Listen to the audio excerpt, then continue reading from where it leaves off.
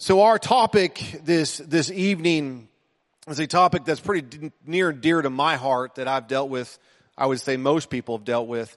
But I have studied fear in many ways and faith, and probably preached the subject like many preachers that are here. And the one that fills this pulpit has preached about faith and preached about fear. Because it's a real thing that we deal with every single day. And in my humble opinion, I personally believe that it is actually the devil's greatest weapon against the church, is he grips people with fear. If you read your Bibles and look through time, it's fear that caused people to make decisions that they normally wouldn't make in certain circumstances. It was fear that either will push somebody to make a bad decision, and will cause them to freeze and not make the right decision. Fear is a very real thing, but I can tell you what, it's not something that God hands out. God does not press fear on us. God does not push fear on us. But God will allow us to be in situations where we have to confront it and battle it. And the way to battle fear is through faith. I really believe that where there is a strong presence of fear, there's likely not a strong presence of faith. But where there's a place where there's a strong presence of faith, I will tell you there's not going to be a strong presence of fear. Because faith will always overcome fear.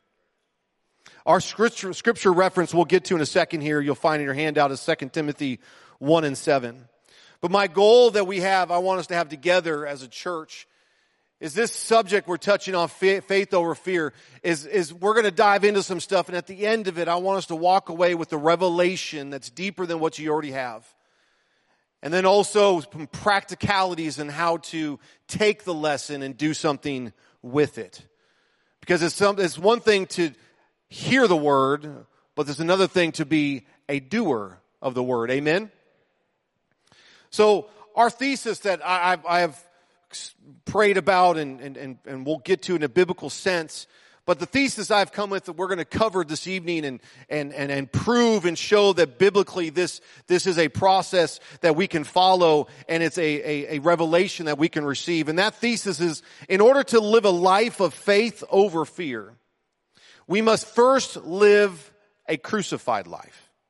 In conjunction with this thesis, we also must come to the revelation that in order to live a crucified life, one must demonstrate complete or perfect love for God and humanity. This is a must. And what we're going to use to prove this is we're going to look at the disciples' lives before Jesus died and the disciples' life after Jesus died. You're going to see two completely different people. Do you believe me? In your word, we're going to show you that you're going to see two different sets of people from before Jesus died to after Jesus died. But in order to get to these statements, we first must develop a working biblical definition to help us with this. And the first word that I want to uncover, and maybe you already know this, but why don't we just uncover it in a biblical sense, is the word fear. Where does fear come from? Is it of God, or is its origin found in the devil himself? Well, the scripture gives us clear indication where fear comes from. If we can look at 2 Timothy 1 and 7. I'm reading from the New King James. It says, "For God has not given us a spirit of fear, but of power and of love and a sound mind." In other translations, sound mind also is self-control. Here we find, biblically speaking, fear is actually described as a spirit. And if God didn't give this spirit, then where else could it come from?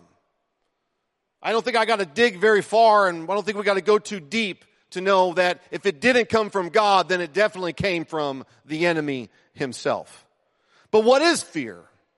In the Greek, the word in this verse can be defined as timidity or intimidation, fearfulness, or even cowardice.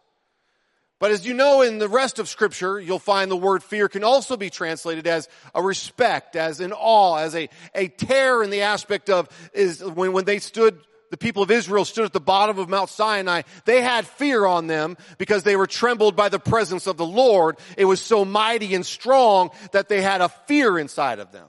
But that's not the same fear we're talking about this evening. We're going to touch on the fear that this scripture is talking about, and that's that fear of intimidation. It's meant to intimidate you. It's meant to intimidate me. It's meant to push us into cowardice. It's meant to make us fearful of what's to come in our situation. Fear is to grip us. As I mentioned earlier, I truly believe it is the greatest weapon the enemy will use. Listen, the enemy will use it to keep people in darkness. He will use it to stop you from reaching your neighbor. Amen? He will use you from stopping to go pray for somebody because you're afraid that it might not work. That's the kind of fear I'm talking about this evening.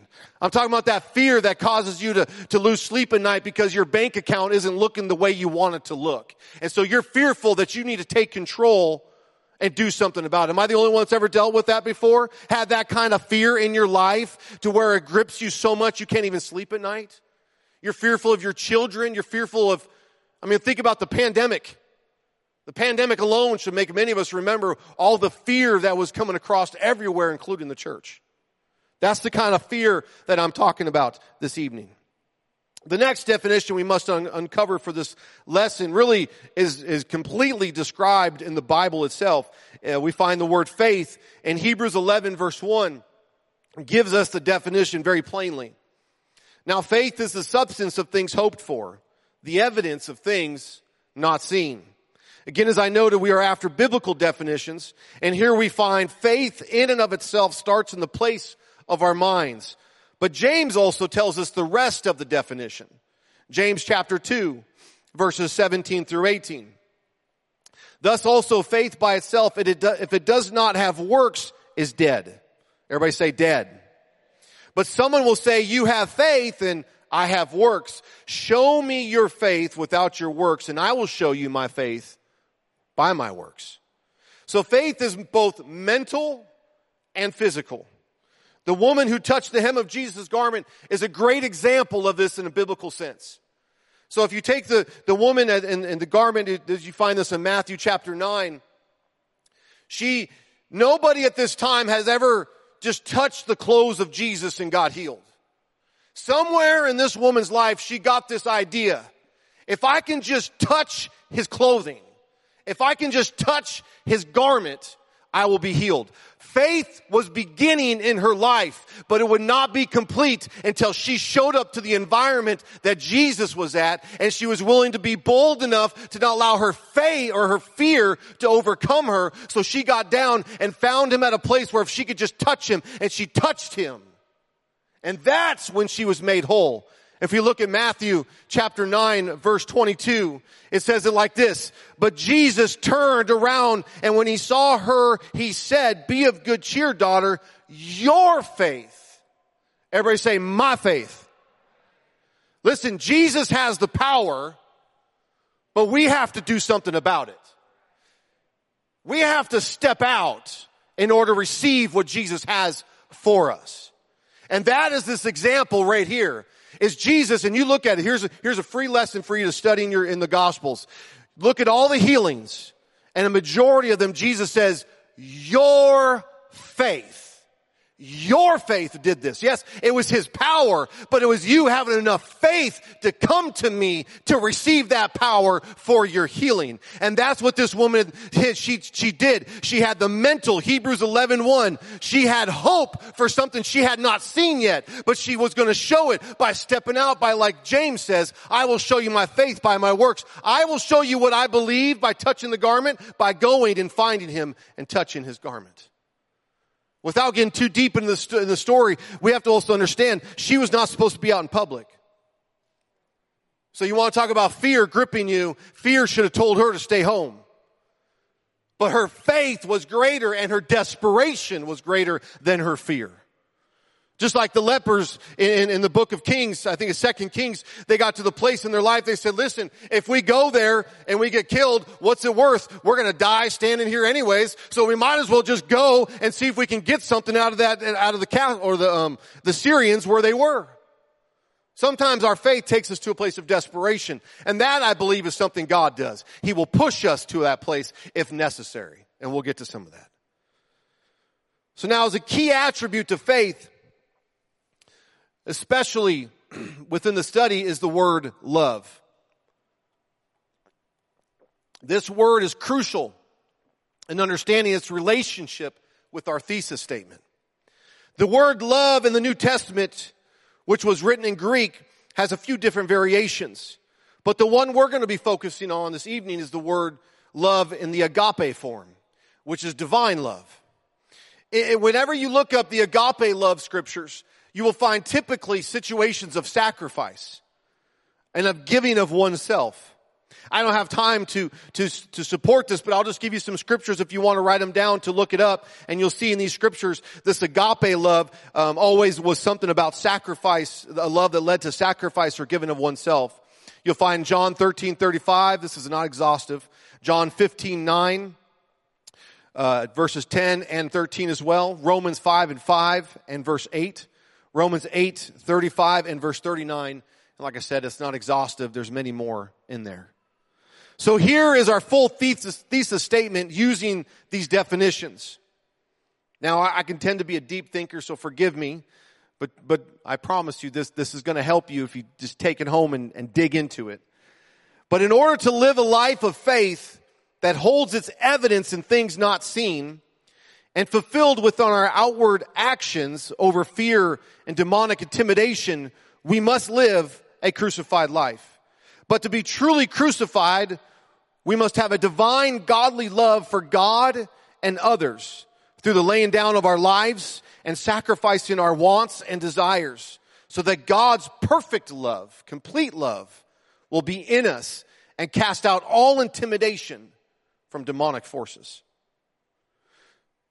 We are going to prove this through the difference, as I mentioned, in the actions of the apostles before Jesus died and after he rose again. And they were filled with the Holy Ghost. Because it's the Holy Ghost is the biggest difference. But see, you got to understand the pre-resurrection apostles, disciples, they were a bunch of unique individuals. I've heard there's a book out there, I think John MacArthur wrote, and he kind of goes through all the infirmities, their weaknesses, and just who they were. I think he called Peter the apostle with the foot-shaped mouth. He was always in a situation where he was putting his foot in his mouth. He was speaking before he should. You know, he would step out in the boat, but then he'd sink, and he would say the things he would say, and he's a hothead. But you find with the disciples, they were also very competitive. You'll find this in the scriptures, especially John towards the end when Jesus is meeting with Peter. Peter asks the question, well, what about John? What's going to happen to him? And Jesus says, don't worry about him. But if you really want to know, you're going to die a horrible death, and he's not. You really want to know the truth? There you go. We also find their competitiveness, which this is where I kind of laugh at the scripture, not laugh at it, but laugh with it, is John the apostle, as we know, is very competitive, because when they were running to the tomb, John made sure in his gospel that everybody knew who got to the tomb first. He wanted everybody to know, Peter didn't get there first, I did. I made it first. They've always had this competitiveness. And we'll even find here, they actually even had moments where they were so callous. Luke 22, 21 through 24. This is Jesus towards the end, where he was about literally hours before he was going to be betrayed and taken into the Sanhedrin. But behold, the hand of my betrayer is with me on the table.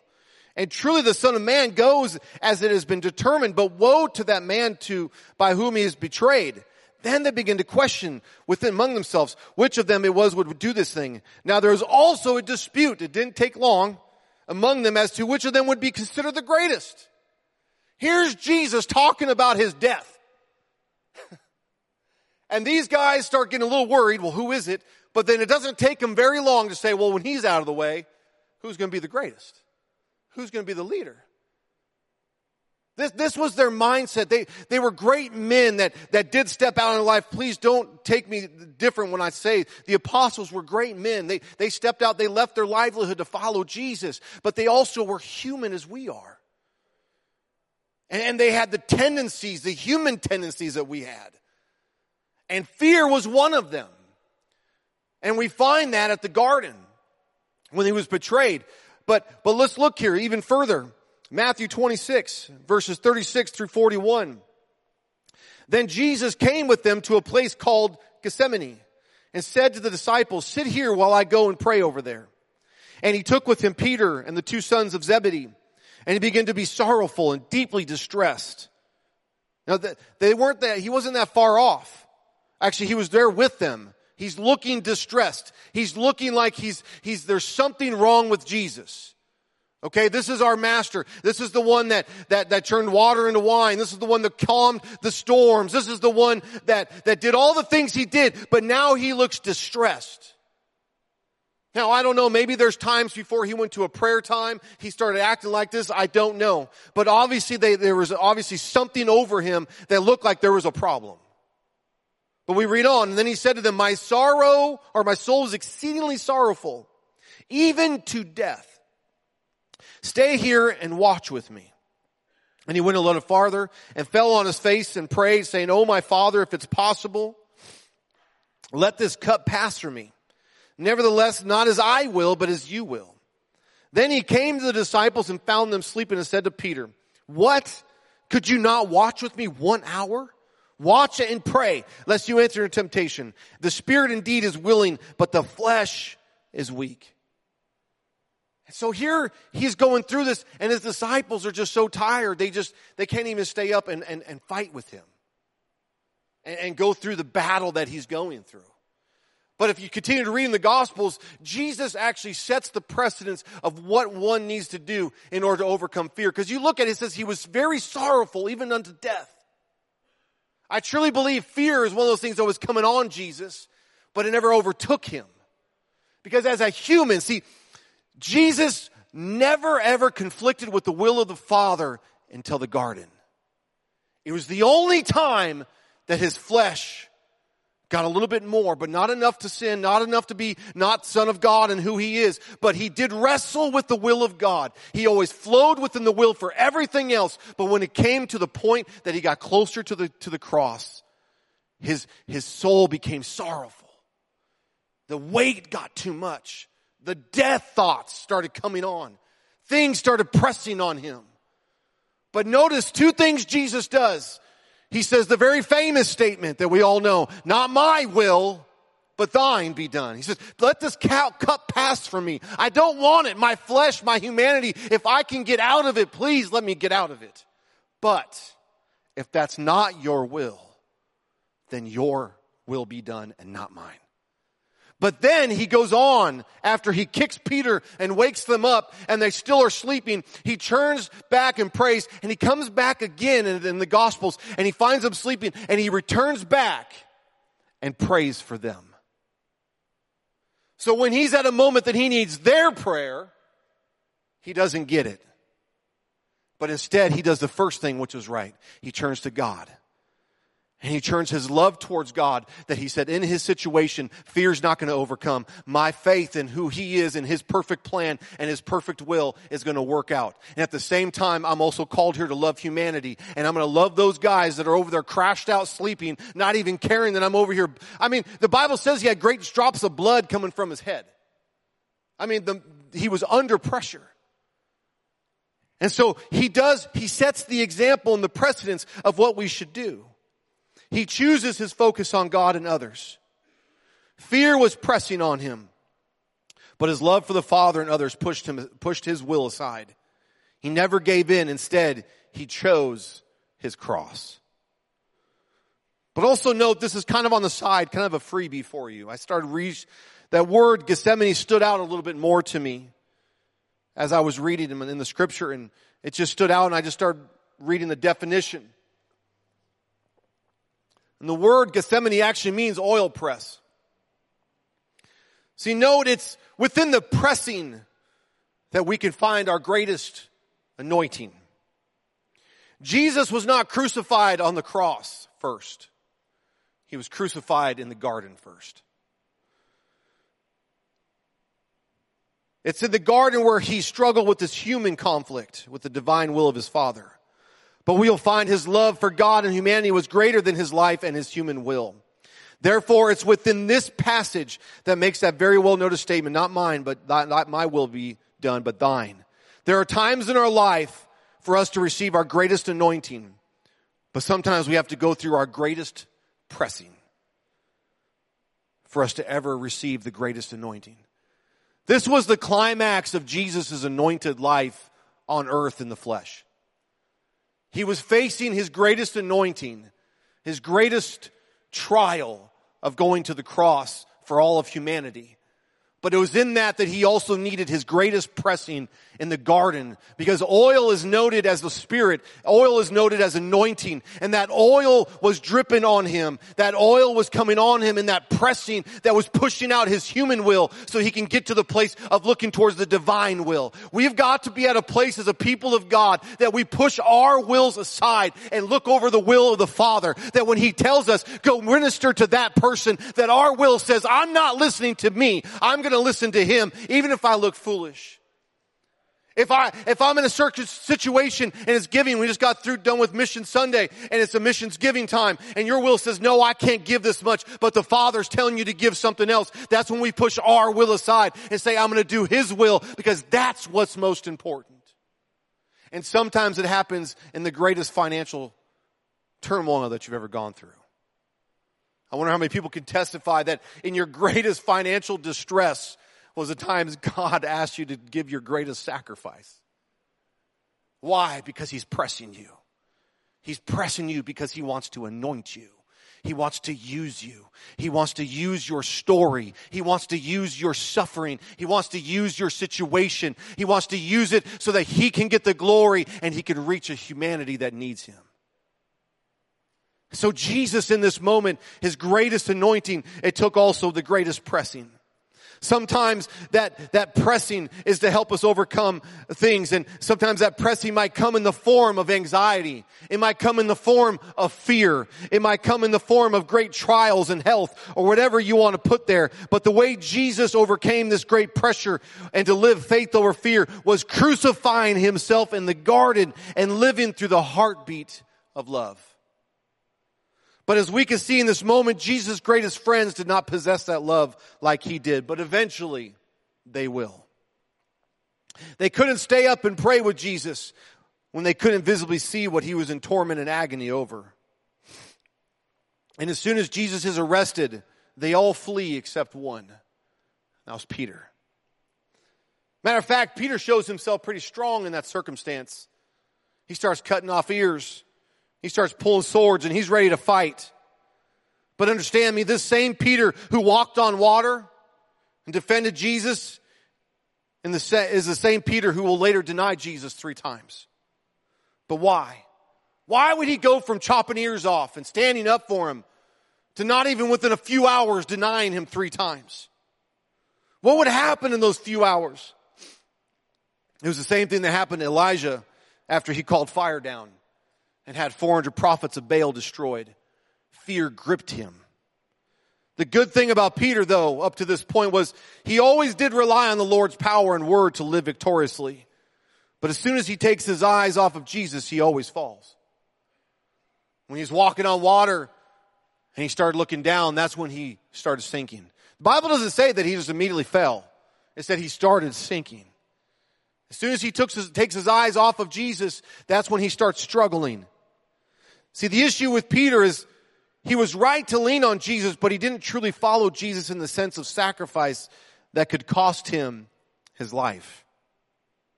Listen, it's one thing to walk on water when the water walker tells you to. It's one thing to cut off ears when you've seen that same man raise the dead. Hear me.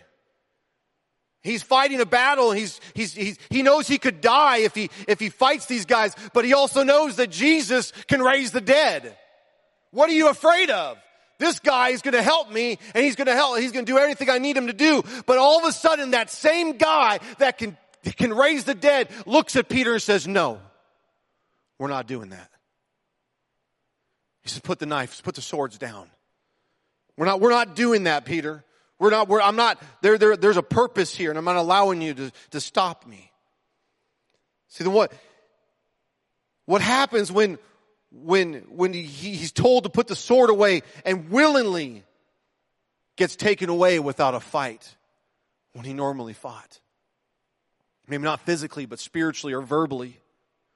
What happens when the one who calls the Pharisees vipers and thieves now turns and allows them to spit in his face and slap him? What happens when everything you thought was stable all of a sudden becomes unstable around you?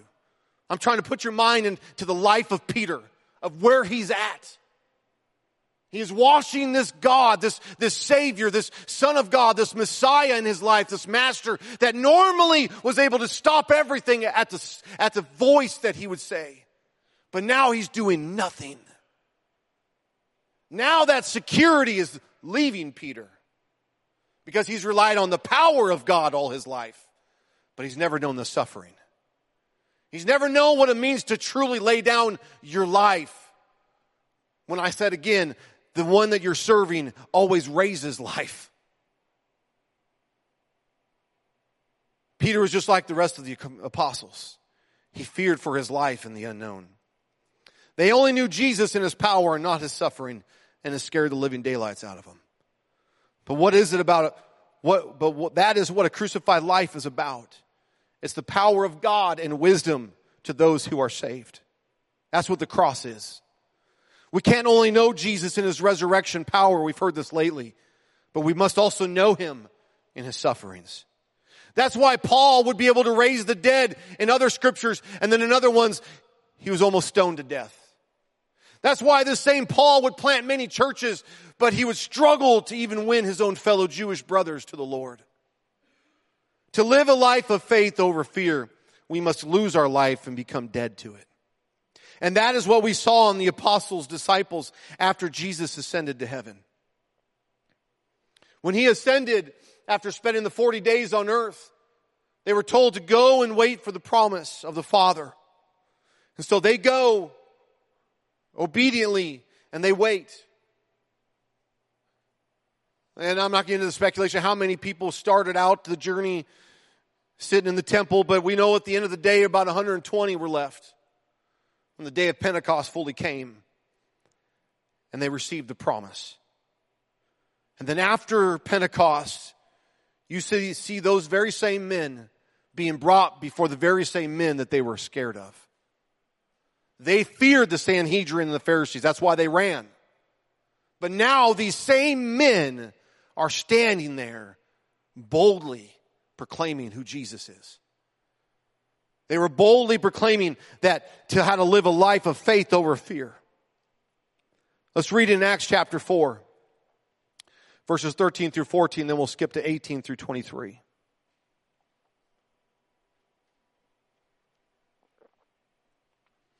Now when they saw the Sanhedrin, the Pharisees, the boldness of Peter and John, and perceived that they were uneducated and untrained men, they marveled.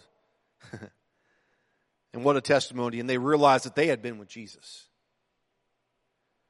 See, the Sanhedrin knew that these guys ran away and they were afraid and scared. But they kind of knew they had been with Jesus because they saw the same Jesus stand up to them like they were standing up to him. With the word of God.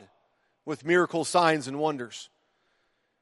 So they knew these guys had been with Jesus. They have spent time with him because we've seen this same front before, and that was from Jesus. And now we're seeing it with these men. And seeing the man who had been healed standing with them, they could not say nothing against it. Verse 18. So they called them and commanded them not to speak at all, nor teach in the name of Jesus. But catch this. Peter and John answered and said to them, whether it is right in the sight of God to listen to you more than to God, you judge. For we cannot but speak the things which we have seen and heard. So when they had further threatened them, they let them go, finding no way of punishing them, because the people, since they all glorified God for what had been done. For the man was over 40 years old, and on whom this miracle of healing had been performed. And being let go, they went to their own companions and reported all that the chief priests and elders had said to them. See, these apostles were different men now. They were filled with the Holy Ghost. Romans chapter 5, verse 5 says it like this. Now hope does not disappoint, because the love of God has been poured out in our hearts by the Holy Spirit who was given to us. See, they were living off of love. They live by faith, but love is what pushed them. Love is what caused them to say, I don't care what you say. I'm going to preach the name of Jesus, and we're going to tell these people about Jesus, because the whole point is to reach these people for Jesus. They did not allow the fear of what these men could do to them to intimidate them. Instead, they allowed love and faith to push past that and trust in the power of God to overcome their situation, their circumstance. But notice how they said, you can judge us all day long, but we know we're doing the will of God. And they actually glorified God for their suffering, for their persecution. How many of us know of people personally in our life that there might be some in this place that have been overseas that might know some people like this, but most of us in here have not had anybody we personally knew that ever rejoiced over persecution. But we heard Sister Kendra share it in here. When some missionaries go to some countries, that sometimes it is a little hard for those people to listen to a person who has never gone through the persecution they went.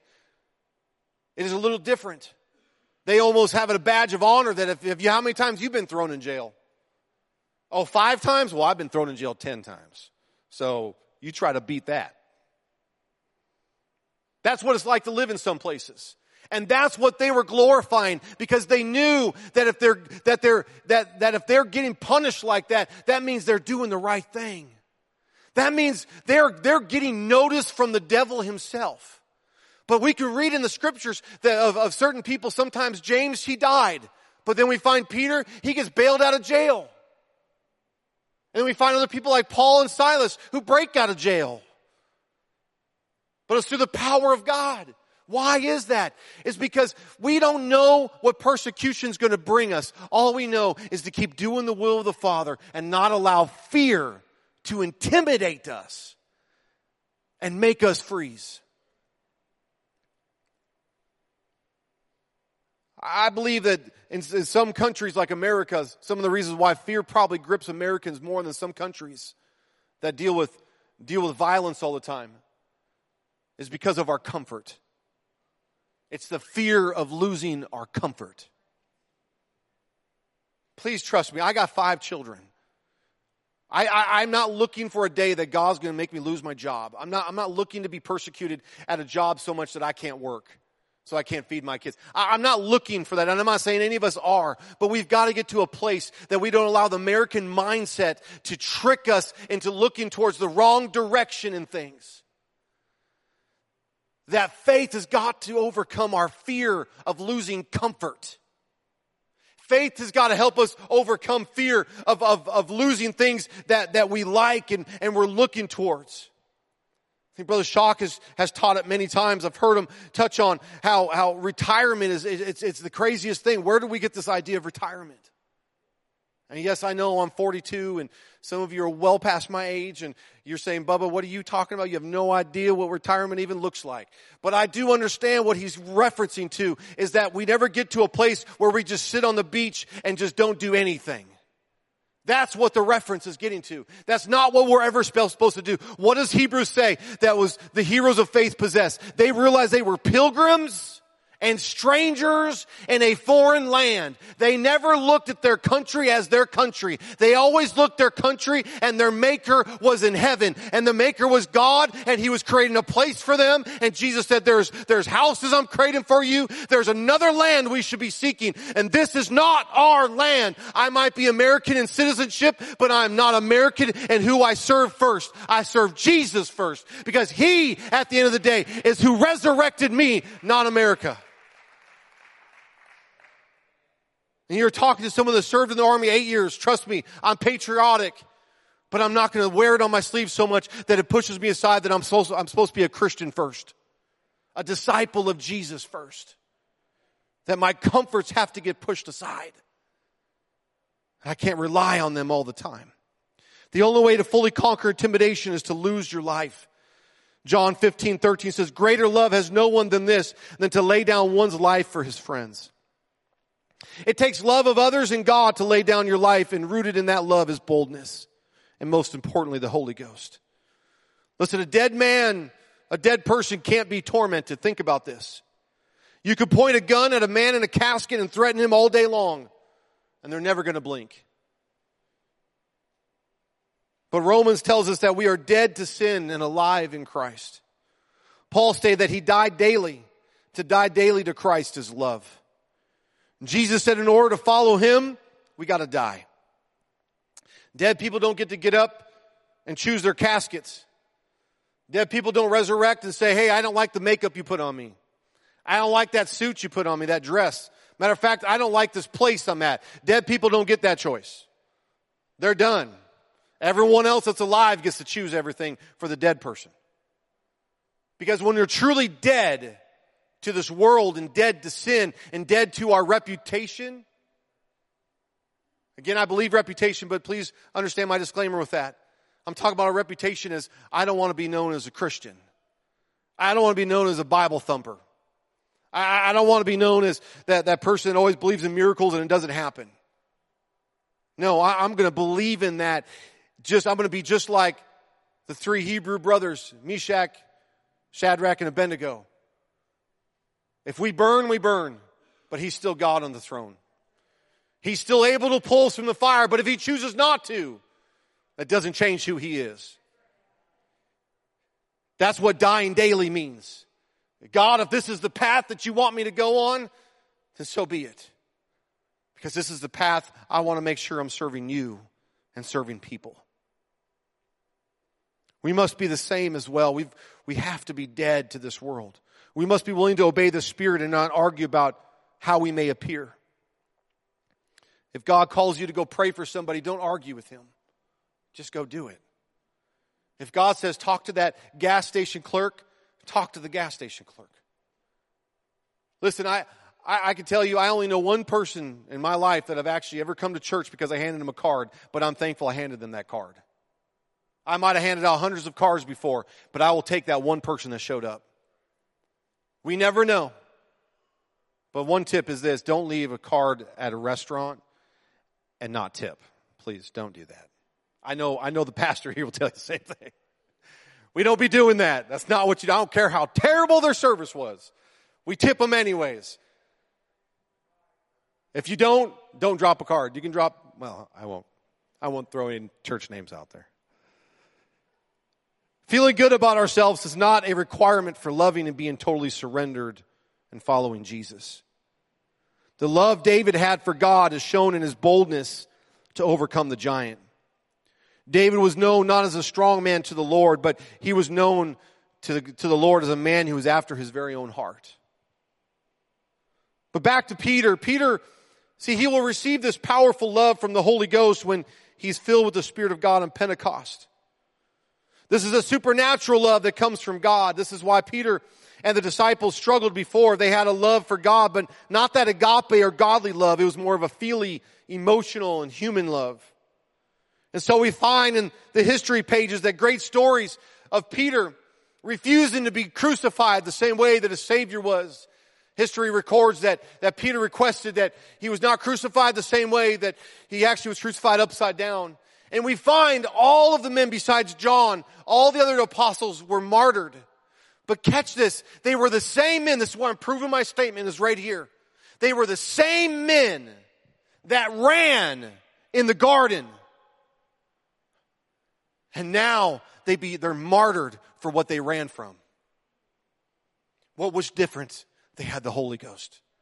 And their faith and their love for God and for people surpassed that fear that tried to come on them every time they were faced with persecution. When they were faced with it, they pressed even harder. The Bible says in the book of Acts that when God started spreading them out more, it says the gospel spread more. See, they weren't so fearful that they ran and tucked and found a house and never told anybody about Jesus. As a matter of fact, that fear pushed them to other countries. And they said, even though we're not in Jerusalem anymore, in Israel, we're going to still preach the gospel because that's what God told us to do.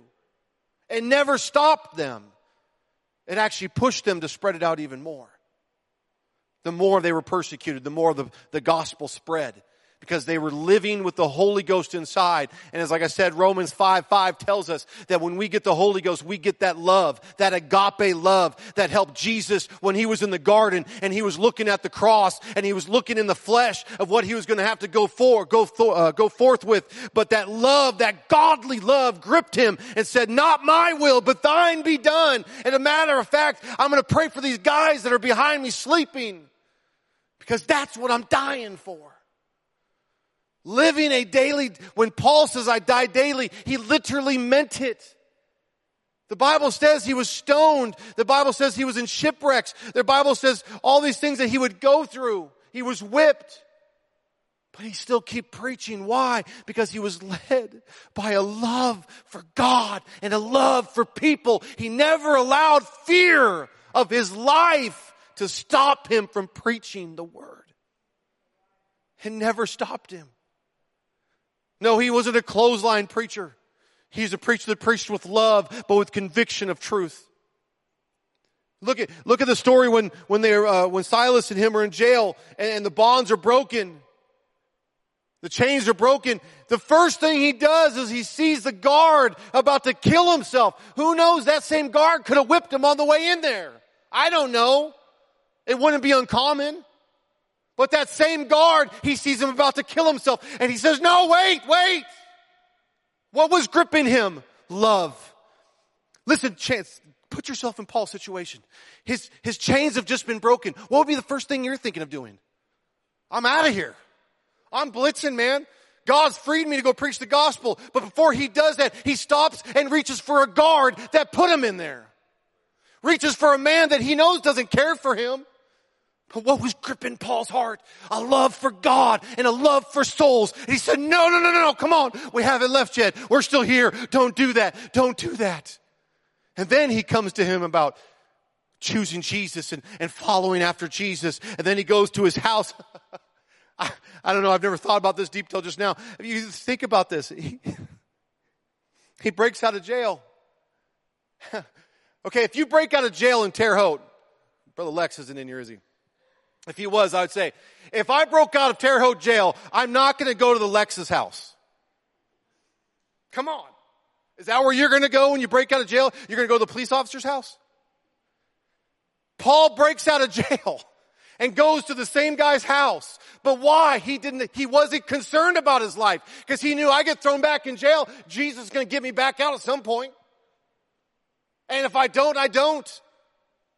We're talking about the same Paul that in Rome, he was on the road to Rome and he felt that he had to go there. And then the prophet of God, Agabus says, he basically prophetically tells him, you're not going to make it, man.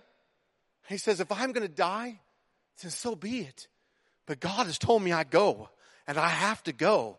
No matter what happens to me, I have to go. It is important that I go. I got to race on. This is supernatural love that comes from God. And so we find in history pages, like I said, the apostles, the very same men that ran, they're the same men that died. I would like to round this last lap by giving us some practical application to this. As I studied and prayed, I could not escape from the application towards the great influx of people that are on their way to this local assembly. Amen? And the great revival that we're hearing that's going to be upon us, that is upon us. There has been a stirring in my heart, I don't know about yours, these last few months for souls of this city and the surrounding area, and I just can't shake it. I do believe the principle we just uncovered here can be applied to many aspects of life and not just fear of whatever's going on in your life, but also fear of reaching lost humanity. There's a great fulfillment in our hearts and life when we bring someone to God and see them get saved. If you've ever brought someone to Jesus and you watch them get baptized and you watch them get the Holy Ghost, you know there is nothing greater than watching that. There is something so powerful, I can't even touch something to it. I was in a world and there's things I dabbled into the world, and I can tell you none of those things can compare to watching somebody's life changed for Jesus and you had a hand on that. It could actually become addictive where you're looking for the next person to reach. And that's what we need to happen in our church. We need that to happen where we get addicted to reaching souls. We get addicted to watching people change their life and get right with God. I was listening to a panel interview from an old Because of the Times And it was an interview with some pastors, and one of the pastors was a man named Jerry Slayton. If you know him, he's a phenomenal church planner. And he had a heart for humanity. Some might not say Brother Slayton is the world's greatest preacher, but you can never doubt the man is probably one of the world's greatest soul winners. He just loves people. And so in the panel, they were asking these pastors, they're very prominent men that I look up to and I love to listen to. And they were asking them, like how God deals with them and works with them and speaks to them. And Brother Slayton said this, and it never left me, and is recent and is still in my mind. He said, God talks to me about people. Oh, I feel the Holy Ghost. He just talks to me about people. He just talks to me about souls. He just talks to me about a broken world that needs the gospel. He just talks about my neighbor that needs Jesus. He talks to me about that person I passed on the road that needs God in his life. God just talks to me about people. That's all he talks to me about, because that's what's on God's heart, is people. You want to get close to God, get close to people. You want to get close to God, get close to people and reaching them for Jesus. And you'll get close to God. Because you'll start feeling the heartbeat of God like I feel it right now, where you're just sold out to just wanting to reach souls and love on people. We can literally sum up the Bible on these two things, and Jesus actually said this, and that is the law hangs on two things. And I'm going to paraphrase it: love of God and love of people. The whole law rests upon your treatment of your neighbor and your treatment towards God. That is really it. That is the sum of the whole thing. We could take all the Bible college classes we want, and I know IBC is a good school and they're right up the road. I understand that. But listen, there's nothing deep about it. Love God, love people. That really is all you need in a Bible. And you don't even need to know all this. Just love God and love people, and God will show you what to show them in here. God will show you. Listen, when I first started teaching Bible studies, I taught it to my cousin, and I blew it. You talk about mistakes. It was probably the world's worst Bible study ever taught. But it's where I started learning. And I went into another Bible study, and I went into another. And half the time I had no idea how to answer their questions. But I always told them, because my pastor taught me, he says, you just go teach. If they have a question, you say, I'll get back to you. And you write the question down. And you get back to them. And that's what I did. And I just taught Bible studies after Bible studies after Bible studies. Listen, we all can teach the Word of God. Pastor even, as in his communique, we all don't have to be Bible study teachers, but God has called us all to reach souls. We all can still quote some scripture. We all could quote, God loves you and He wants to help you. You don't need to know much deeper things than that. That God's going to help the person that He puts in your life. I've got to race on. Perfect or complete love is grounded in these two things. Here's your Bible. 1 John 4:17 through 21. Love has been perfected among us in this, that we may have boldness in the day of judgment, because as He is, so are we in this world. There is no fear in love, but perfect love. Everybody say perfect love. Say complete love. That's what that word means. Casts out fear, because fear involves torment. But he who fears has not been made perfect in love or complete. We love Him because He first loved us. And if someone says, I love God, and hates his brother, he's a liar. For he who does not love his brother whom he has seen, how can he love God who has not seen? And this commandment we have from Him, that he who loves God must love his brother also. Please don't get stuck on the brother part of that scripture. Do your homework. Read it in the Greek. That word brother can mean other things. It's an elastic word in the scripture. It also could just mean humanity in and of itself. So when it's saying love your brother, it's not just talking about, and this is just as important, your brother that sits in this house, your sister that sits in this house. But John is also referencing to the brother that sits next, or that lives next door to you. The brother that works at your employment place. The brother that wherever you go, that gas station clerk is your brother. It's humanity. And if we can't love humanity, then we don't got the love of God inside of us. We must get beyond ourselves, and I'm speaking to this guy just as much as any of us. I seriously wish there was an easier way to say that, but and kinder, but there's just not. We've got to get over ourselves. Please know I feel that I'm talking to friends and family, and my goal is not to guilt us, but instead is to inspire and burden us for the loss. I believe with the Wednesday night crowd that I'm safe to say all of us want to see people saved. However, there are things that get in the way of that, and this principle is a key to help us overcome those things. We must get to a place where we are in anguish for lost humanity. There are people in your neighborhood and my neighborhood that are going to hell. Can I say that plainly? They're going to hell.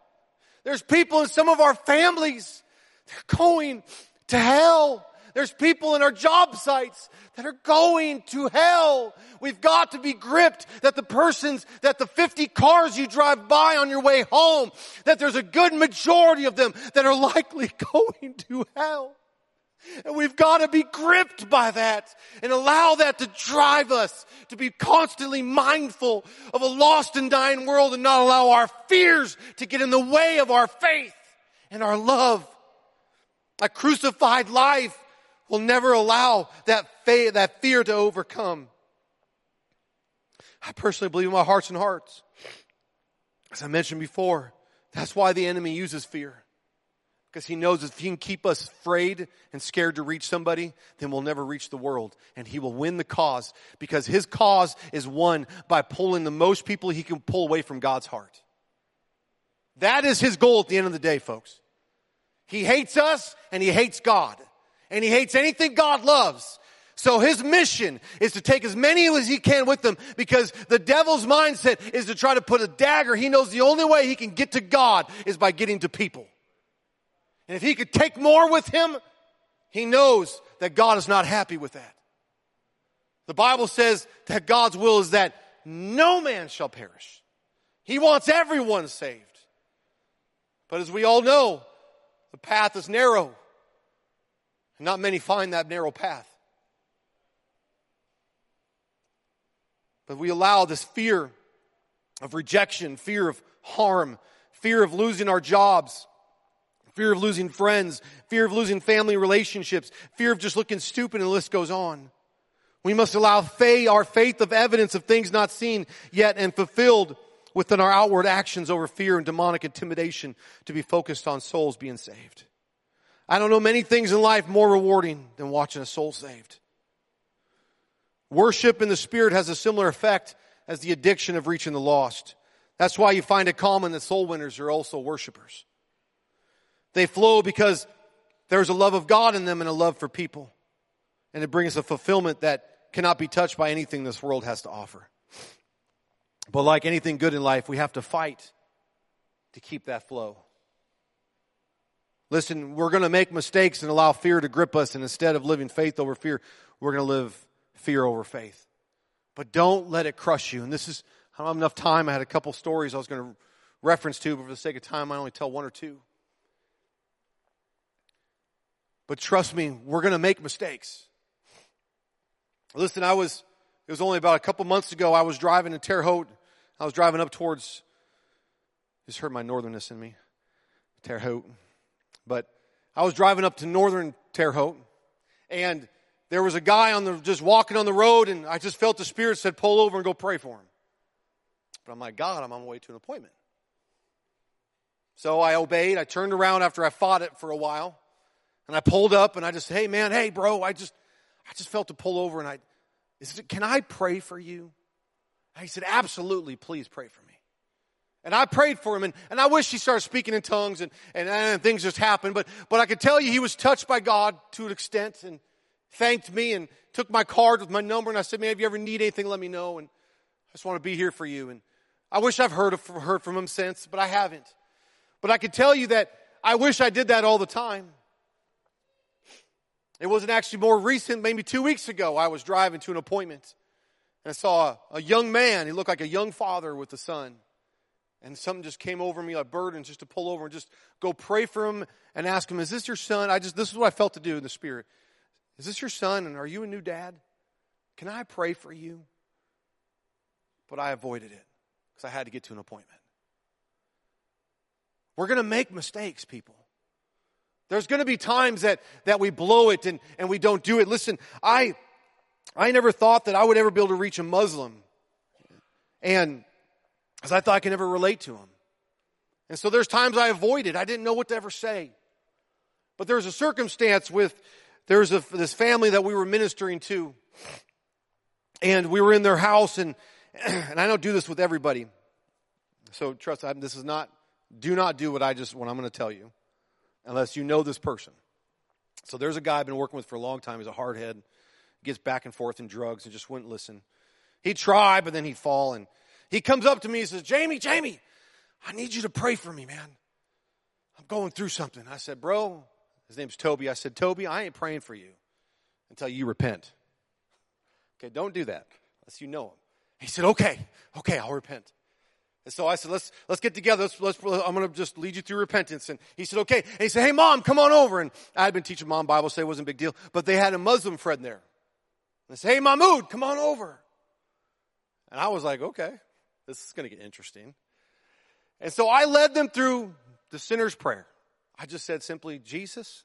And they said, Jesus. They just repeated me. I love you. Forgive me of all my sins. I just led them through that simple prayer. And can I tell you, the Holy Ghost fell out in there? And the Holy Ghost fell. And when we were done praying, Toby's like, whoa, wow, that was good. But it was later that night because we were doing a community connection. And I was outside. We were packing up, and it was dark. And my mood comes out. He says, hey, Jamie, can I ask you something? I said, sure. He says, I found this coin. It was just an angel on the coin. He's like, I've been holding on to this for years.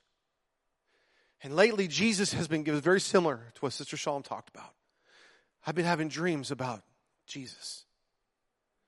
If you understand the Muslim culture, she shared it very plainly. You can't leave this. And that's why he comes to me in the dark, very much like Nicodemus did with Jesus. He didn't want to be known, but he came with tears in his eyes. He said, but I know this Jesus has got to be God. He's got to be the Messiah. And I just prayed with him right there, and we talked. And he came to church for a while, but again, because of that lifestyle, because of where he's coming from, the family pulled him back, and it was an unfortunate situation.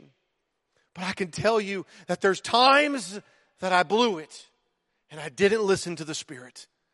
But there's other times that I listened. And that is what it's like to walk with God. There's going to be times, saints of God, that you wonderful, awesome people are going to miss it. And you're going to walk on. But don't let the enemy push you down so far that says you can't, he's never going to ask you to do it again. I'm going to tell you right now. You just go before God and say, God, forgive me. I know I missed it. I should have gone to that person and did this. Or I should have gone and done that. But forgive me. And God's going to say, it's okay. I forgive you. And the next time it's going to happen, he's going to call you again to go do it. Because God knows that we're human and we're going to make mistakes. And he knows there's a spirit of fear that comes upon us. But if we're led by love for people and God, we will live faith over that. And we can stand. As I mentioned, we could go many different roads with how to apply this, but I just kind of feel with the vein that I believe the Lord is leading our pastor and this church into. I said we could stand. Sorry. Is that there's times where it can be, listen, I was tell us one last quick little story. It could be as simple as bringing a gift to your neighbor. Raise your hand if you live in apartments. There's only a few people live in apartments. Can I tell you that while you're in those apartments, this is the greatest time you're going to face of reaching people? You're going to be closer to them than you can be closer if you're living in a house. People live in a house. Can you say amen?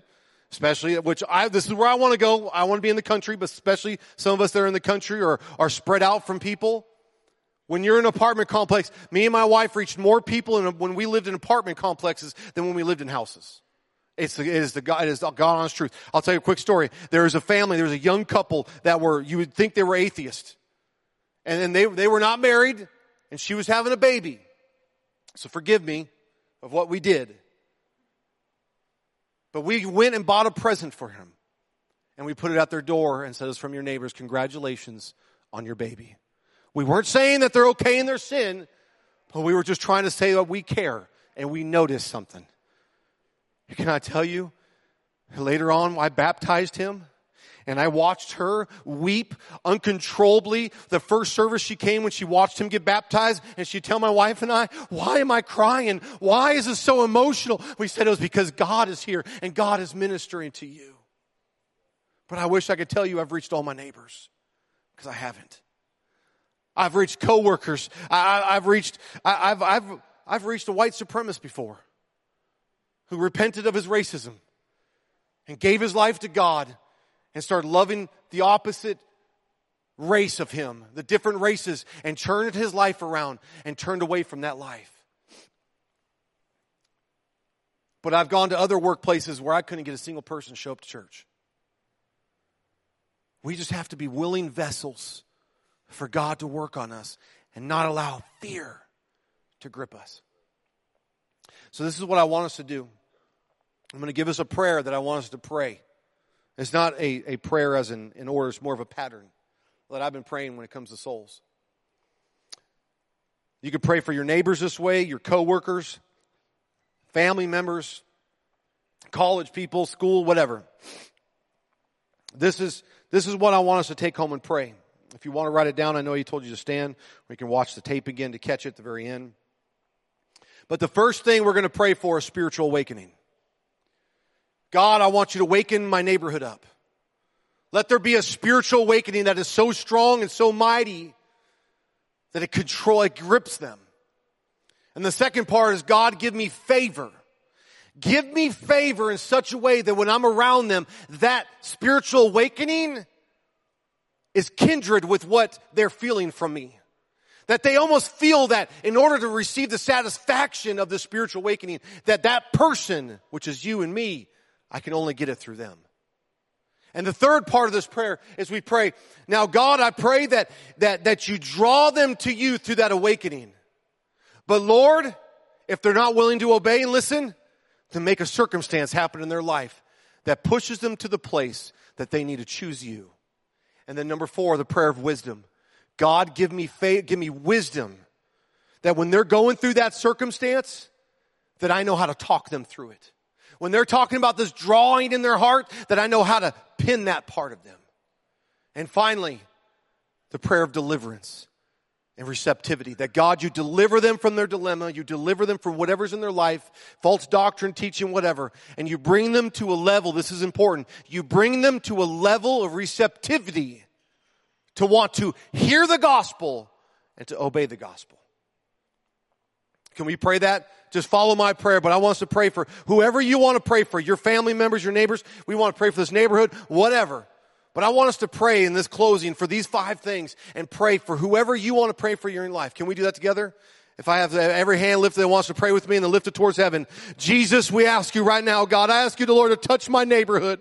I pray, God, for a spiritual awakening, God, in my neighbors' lives, Lord. I pray there's something that grips them, something that awakens them at night. I pray they have dreams about you. I pray your name starts going over their mind over and over and over again. I pray there's a longing in their heart for something more that they have in their life. And I pray, God, that you give me favor, that you give my family favor, God, that, Lord, when I talk to my neighbor, that, Lord, they feel that presence, that they feel that's drawing them or awakening them. And I pray, Lord, that it draws me closer to them. And God, I pray that in that drawing circumstance of receiving that awakening in their life, that, God, that they receive, they draw close to you. But God, if they're not willing to draw close to them, then, Lord, I pray that there's circumstances that happen in their life that's going to awaken them to do something with their life. And I pray you give me wisdom, Lord, to be able to talk to them when they are going through that circumstance or when they're having questions about the drawing in their heart.